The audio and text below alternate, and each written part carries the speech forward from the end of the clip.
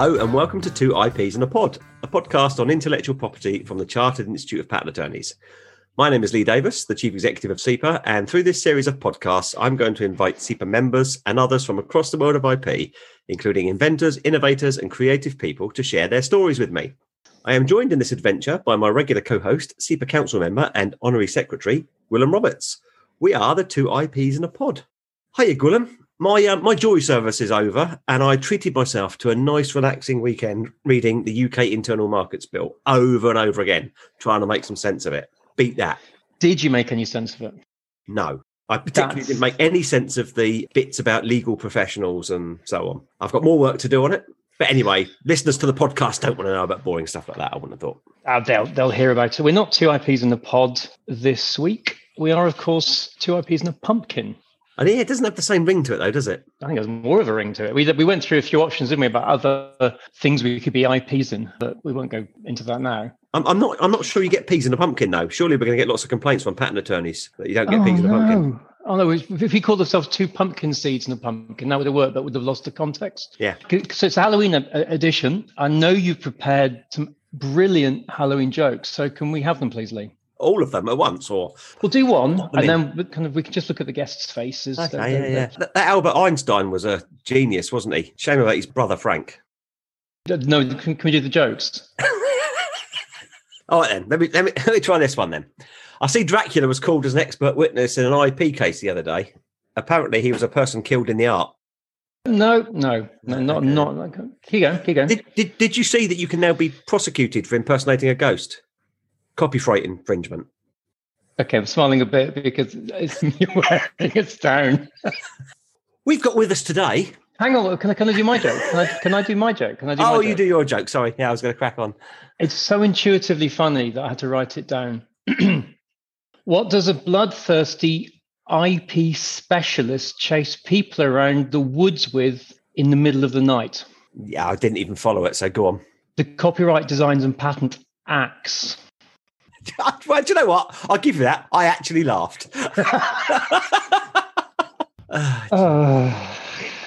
So, back to the plot. I'm sure it's going to improve because I know our guests are well prepped for today. We've got two CIPA Council members with us today. First of all, Chair of Patents Committee, Tim Jackson. Tim, how are you and what have you been up to? What have I been up to over the last 6 months? Even less than most people, I think. I've seen an awful lot of my living room. Sometimes I look out of the window, and something I would have liked to have done a lot of is singing in my choir, but my wife has decided that I'm at risk and I didn't ought to. And it has to be said that they've got some very strange ways of doing it. Like you can sing, but you have to be 2 meters apart from anybody else who's singing at the same time. I read that it's going to be like 20 meters or something. Can't you absolutely blast out aerosol virus infection? Oh yeah, that's the other thing. You can't do fortissimo.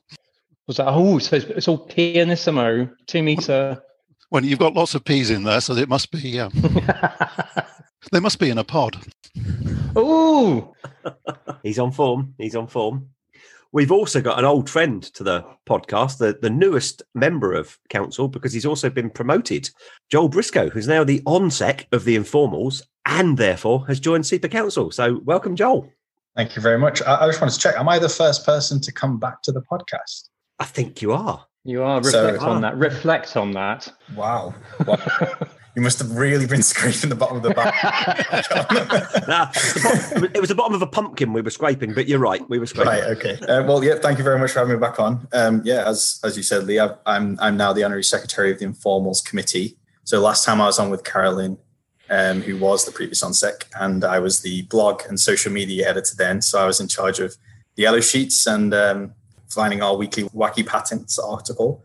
And now I'm on the ONSEC, and it's been a busy old 6 or so months since I've last been on ONSEC. We've had exams 2 weeks ago. It's just the end of October. So yeah, exams were a couple of weeks ago, and they were online for the first time ever. And that was a whole whirlwind that's happened. I think last time we were on, we were actually calling for the PEB to make the exams. Yeah.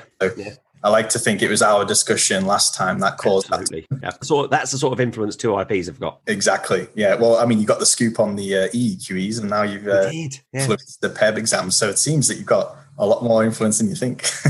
It was a completely new experience. There was a lot of difficulties in preparation for the exams and during the exams, I'm sure, but it was a completely new experience. And I think from no plan to putting the exams online within 16 weeks, the PEB have done an immensely, a huge amount of work to do that. And I think I speak for all my other trainees that we were just glad to have the confirmation that was going to go ahead, because finding out the EQEs got cancelled such a short notice before they happened was quite soul destroying for a lot of us. So getting the promise that was going to go ahead and they actually did. And from what I understand, and for myself included, they went ahead relatively, problem free. So I think it was great success overall. Well, I always judge everything we do by the amount of complaints I get in my inbox, and I haven't had any. So touch wood, fingers crossed. Anything else that you might do on Halloween to ward off evil spirits? So nicely, we didn't get the horror stories because the bar exam was a real horror story. Did you know that? They had your favourite thing, Lee. They had their proctoring, I think it was, but you couldn't leave the screen, including to go for a comfort break. Yeah, and you had to sit in front of it whilst taking your comfort break. That's in a suitable receptacle. In a suitable receptacle. Yeah, so it's nice that we didn't have those horror stories, and lots of common sense seems to have prevailed in the end, which is just what you need at a time like this. But you touched on horror stories then, and that's what we're here for today. I know. I'm good with my links, aren't I? I'm pretty good. It's I should be doing this job. But I just think I ought to try one or two more jokes on you before we let Joel and Tim regale us. There's no need. Horror patents. Really no need, really. What is a patent attorney mummy's favourite type of music? Anyone? Someone else answer. Help him. Help me. No. Rap. What's I going to do with patent attorneys? Nothing, but I had to get some kind of reference in there somewhere. All right, let me try this one then. So did you hear about the trademark attorney who advised a spa dedicated to Egyptian mummies not to call itself Relax and Unwind? That's the joke. Just yeah. But we're all laughing, Lee. I was speaking this morning. This is a joke, actually. I wasn't, but just to get that qualifier in first before she sues me or anything. I was speaking this morning to CIPA Vice President and renowned chicken keeper, which is a difficult word to say, chicken keeper, Alicia Instone. She said that she thought her chicken coop was being haunted. I said it was probably a poultrygeist. Oh. The thing is, you just told us that you spent the weekend reading the Internal Markets Bill, and I don't think you did. I think you've been up 24/7. Going through old lolly sticks and putting the word patent attorney on them. Actually, I think this fits perfectly well by reading the Internal Markets Bill. He's gone completely bonkers and he'll never be the same again. Right, Tim, Joel, save us from this. Give us the inside track on scary patent. Something to entertain us on Halloween. How about a photon push-pull radiation detector for use in chromatically selective cat flap control and 1,000 megaton Earth orbital peacekeeping bomb? It's a very good invention. That's not one of AP Podrick's special. It is absolutely. It's his most famous of all. Yeah.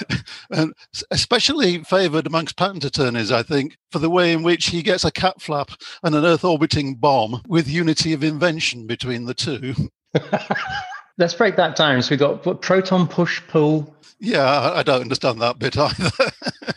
It's a radiation detector for use in a chromatically selective cat flap. Now, so far, what you have is the problem that he had a ginger cat called Ginger, surprisingly enough, and there was a black cat next door called Blackie, and Blackie used to come in and steal Ginger's food, and so what he needed was a cat flap that would distinguish between Ginger and Black. So he invented a chromatically selective cat flap. So I think a microchip would have been cheaper. They didn't have them in the 1970s. Oh, but they had this? Come on. Look, being practical was never one of Mr. Pedrick's supreme achievements. The other problem with his patent from the purely legal point of view, though, and I'm told that somebody thought about filing an opposition against it on precisely these terms, for the other half of it, the Earth orbiting bomb. Oh, yes. Apparently Pedrick wasn't the inventor, because the specification clearly says that it was Ginger the cat that came up with that bit of the idea. But I suppose it's unlikely if artificial intelligence can't be an inventor, then presumably cats can't either. I don't know if that was touched on in the recent Davos judgment or not. I suspect suspect that they ought to have been looking at that one very carefully, didn't they? Anyway, the idea of the Earth orbiting nuclear bomb was at the height of the Cold War. And the idea of the Earth orbiting nuclear bomb is that the same detector that detected between a black cat and a ginger cat could also detect the launch of a nuclear weapon. And it would detect which of the three superpowers of the time, Washington or Moscow or Peking, as it was then called, had actually launched this nuclear weapon, and it would rain down retribution on them. And I think there was an earlier patent of Pedrick's where it suggested that instead of distinguishing, it would just destroy all three of them with his Earth-orbiting peacekeeping bomb. And the idea is that it was a deterrent.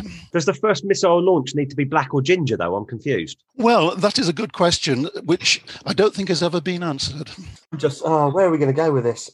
Move on to something else, I suspect. Go on then, guys. So obviously, not everybody has the pleasure of seeing your two wonderful faces when they come on this podcast, and that's just for your guests. But bringing that podcast experience home, you might want to invest all of your, pretty much everything, every penny you have into the futures of US 6923079, or better known as recording, transmission, and/or playback of data representing an airflow. Sounds very complicated, but I've dubbed it the telefan. And what this invention does is you, Lee, or you, Willem, will talk into the processing device, which records the airflow coming out of your mouth, and that is transmitted through the wonders of the internet, and it would be blown on my face, so I could get a real life experience of you talking right on my face, and that's the telefan. I had a garlic prawn sandwich for lunch. Let's hope it's just sticking to airflow. And not halitosis coming with it. Why would you want to replicate that experience? Well, I, from what I can tell, it breezed through prosecution. No? Yeah, I got it. Don't worry, I got it. Yeah, but we're all getting in the same way as we get Lee's jokes, aren't we? I'm struggling to... I don't think I've ever been in a conversation with someone where I've been that close to them that I thought, the waft of your breath against my face is really making this conversation more stimulating. That's like a lyric. Is it maybe a Morrissey lyric? It could be Morrissey's breathing preferences. Well, if that one doesn't tickle your fancy, then I do have the answer to an age-old question, is which way over should your toilet roll go? And this is purely based in fact because US patent number 459516, wrapping or toilet paper roll by S. Wheeler, has a figure which depicts which way round toilet paper should go. And this is from 1891, so it must be true. So hang on, I don't know this, so let me see if I would do it the right way. I don't even know how to explain which way I would do it. I'd have the paper coming down nearest the wall, if that makes sense, so coming out the back of the roll. Absolutely not. No, I think a lot of people I would, definitely have it coming out the front. That's insane. No one in their right mind would do that. Well, then which is your preference before I give you? The opposite of what Lee said. I mean, yeah, what all normal people would do. My God. Hang on, but was the patent all about which way the toilet roll was oriented? The patent itself was actually around the toilet paper having separate sheets, and each sheet was of a specific size. So I think maybe before then, all toilet paper was one piece, perhaps. So it was about separating your pieces. And it come with scissors. No, my granddad used to have this. He used to have toilet paper that was basically grease-proof paper, sheets of it. I remember that stuff. Yeah. Sun Isle, wasn't it? Horrible stuff. I understand it. And that was in separate sheets, A, and B, not particularly absorbent. The toilet paper in these figures, and it's figures 1, 2, and 3, goes over away from the wall. No. Inhuman. Absolutely inhuman. A horror story, quite apt for Halloween, I think. Right, next one. I was listening to the podcast because I'm actually an avid listener, believe it or not, as well. And I was listening to you won't be after this. No, not after this one. I was listening to your podcast with Robin Japer, who I actually had never heard of. So, that goes to show how I am to the profession myself. You're showing how young you are here, Joe. Just mute him now. Get him off. But anyway, the important thing that I took from that session is all about Albert Treacle, Lee. So, he's getting ready for hibernation, and I believe he's emptying his bowels all over. He is, yeah. He's in the house now, actually. So I wanted to find a patent for you. And don't worry, this problem has been solved. CN 103385210, or better known as a tortoise feces receiving device, is perfect, and it's all that you need. So It's a very short patent. It's only 2 pages long. The application, I should say. I don't know whether it's been granted just yet. I'll follow up on that for you at another time. If I can just read some excerpts for you. Please do. I'm intrigued.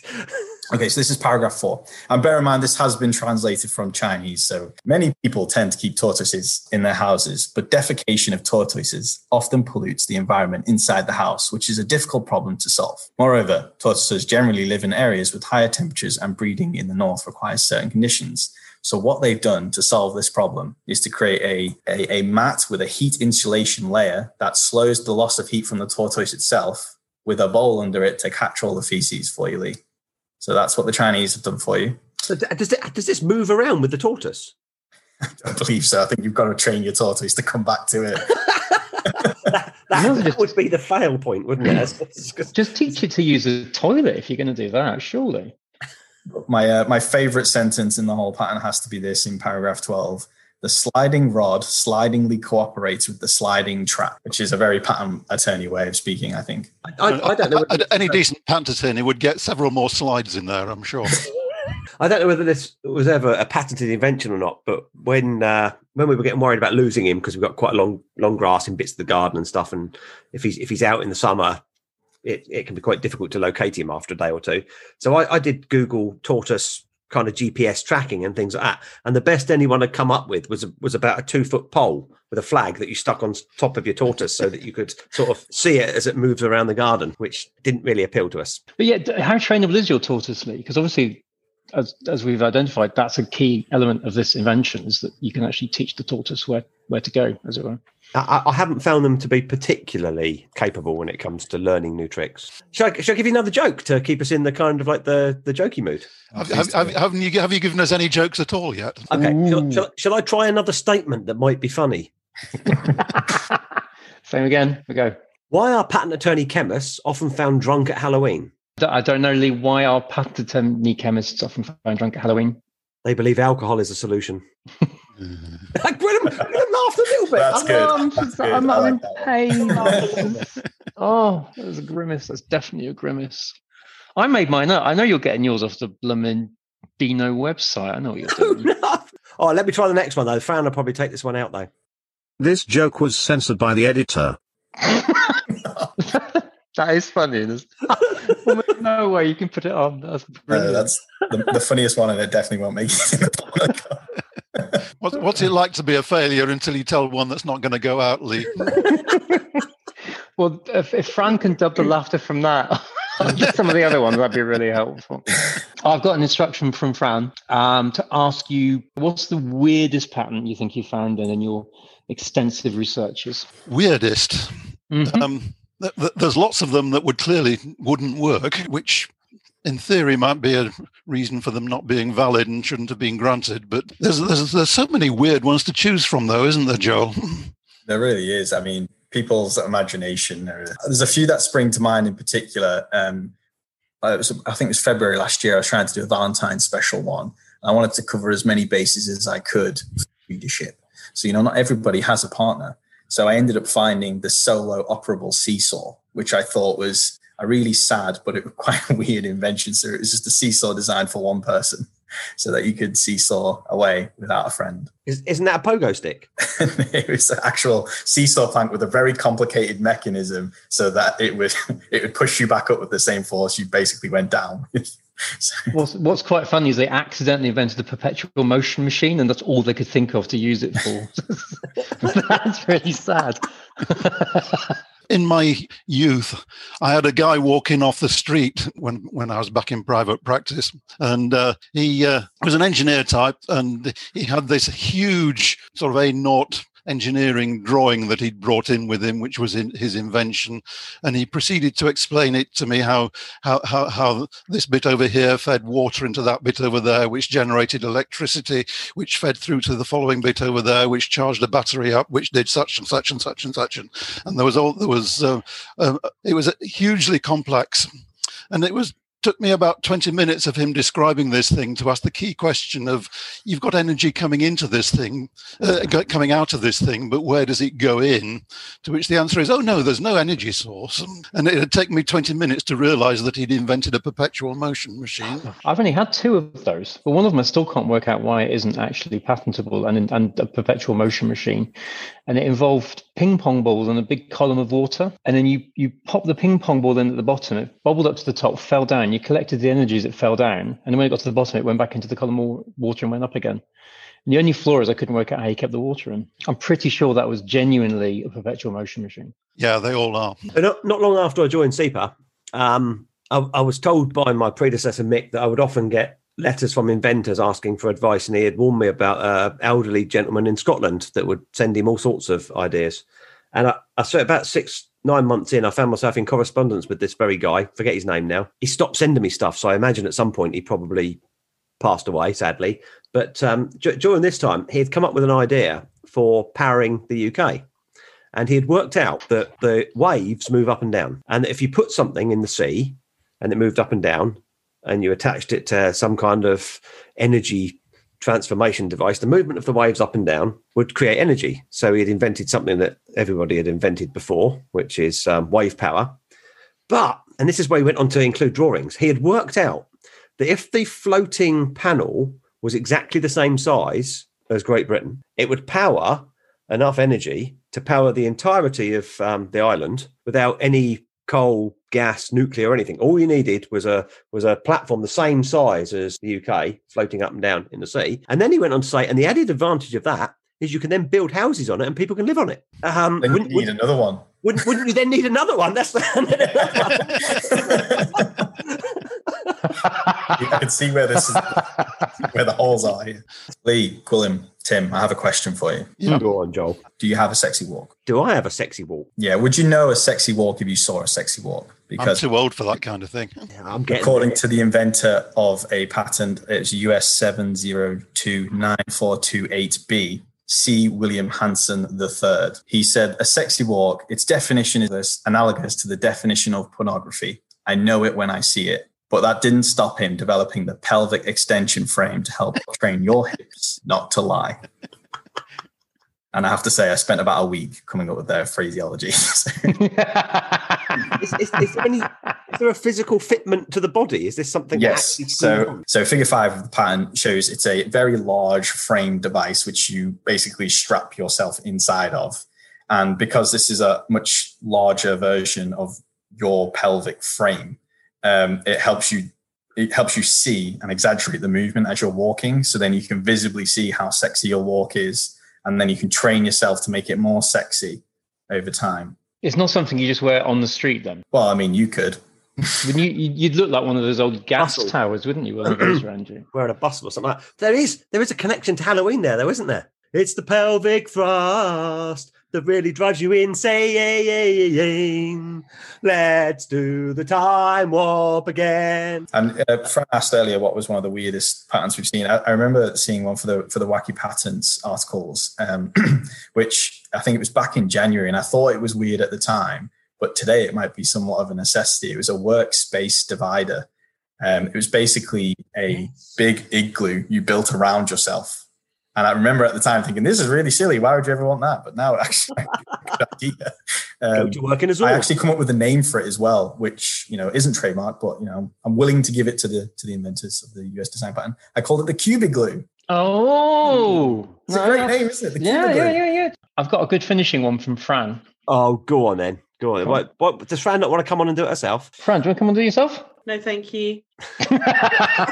Right. Fran has very kindly, our astonishing producer, has in many ways come up with a wacky patent online in real time, tied a few themes of the day together, barring Halloween. So the challenge, if you all can work on it while I'm just giving you a little bit of background, is to think about the Halloween angle. It is a pet bathing unit, which of course can be used, for example, for tortoises. And it includes, obviously a container for supporting a pet therein, and a fluid conduit and a jet nozzle proximal the base, which cleans the underside of the pet. What's scary about that? Other than everything about it and the fact that somebody decided that would be a good idea and that they've got it in their house. I'll stick with a bathing device at the moment because I will now tell you that just before I came to sit down and launch Zoom to do this podcast, I went and removed Albert Treacle from his bath. So he bathes in our kitchen sink. Okay. I have to leave him in there for about an hour because when you bath a tortoise, when they get ready for hibernation, it's also so that they can have a drink. So you put just enough water in there so it comes up to about their chin. So he's a big tortoise. So it's inch and a half deep, water in the sink. And he sits in there. The trouble is, first couple of times we did it with him, he would try and climb up the side of the kitchen sink and flip himself over. And if you left him unattended, potentially he would drown because he would fall to one side and his mouth would be below the waterline. So what I do is I put him on a jar. Okay. So a jar in the sink, balance tortoise on top of jar, bring water up to just below his mouth so he can happily drink without tipping himself over.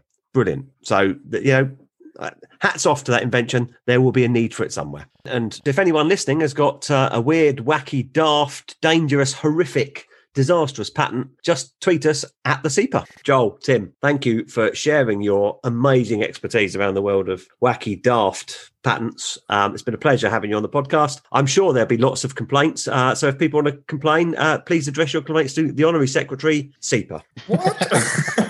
Sorry, there's two of you to choose from. I'll just forward it to the appropriate Gwilym Roberts or Joel Briscoe.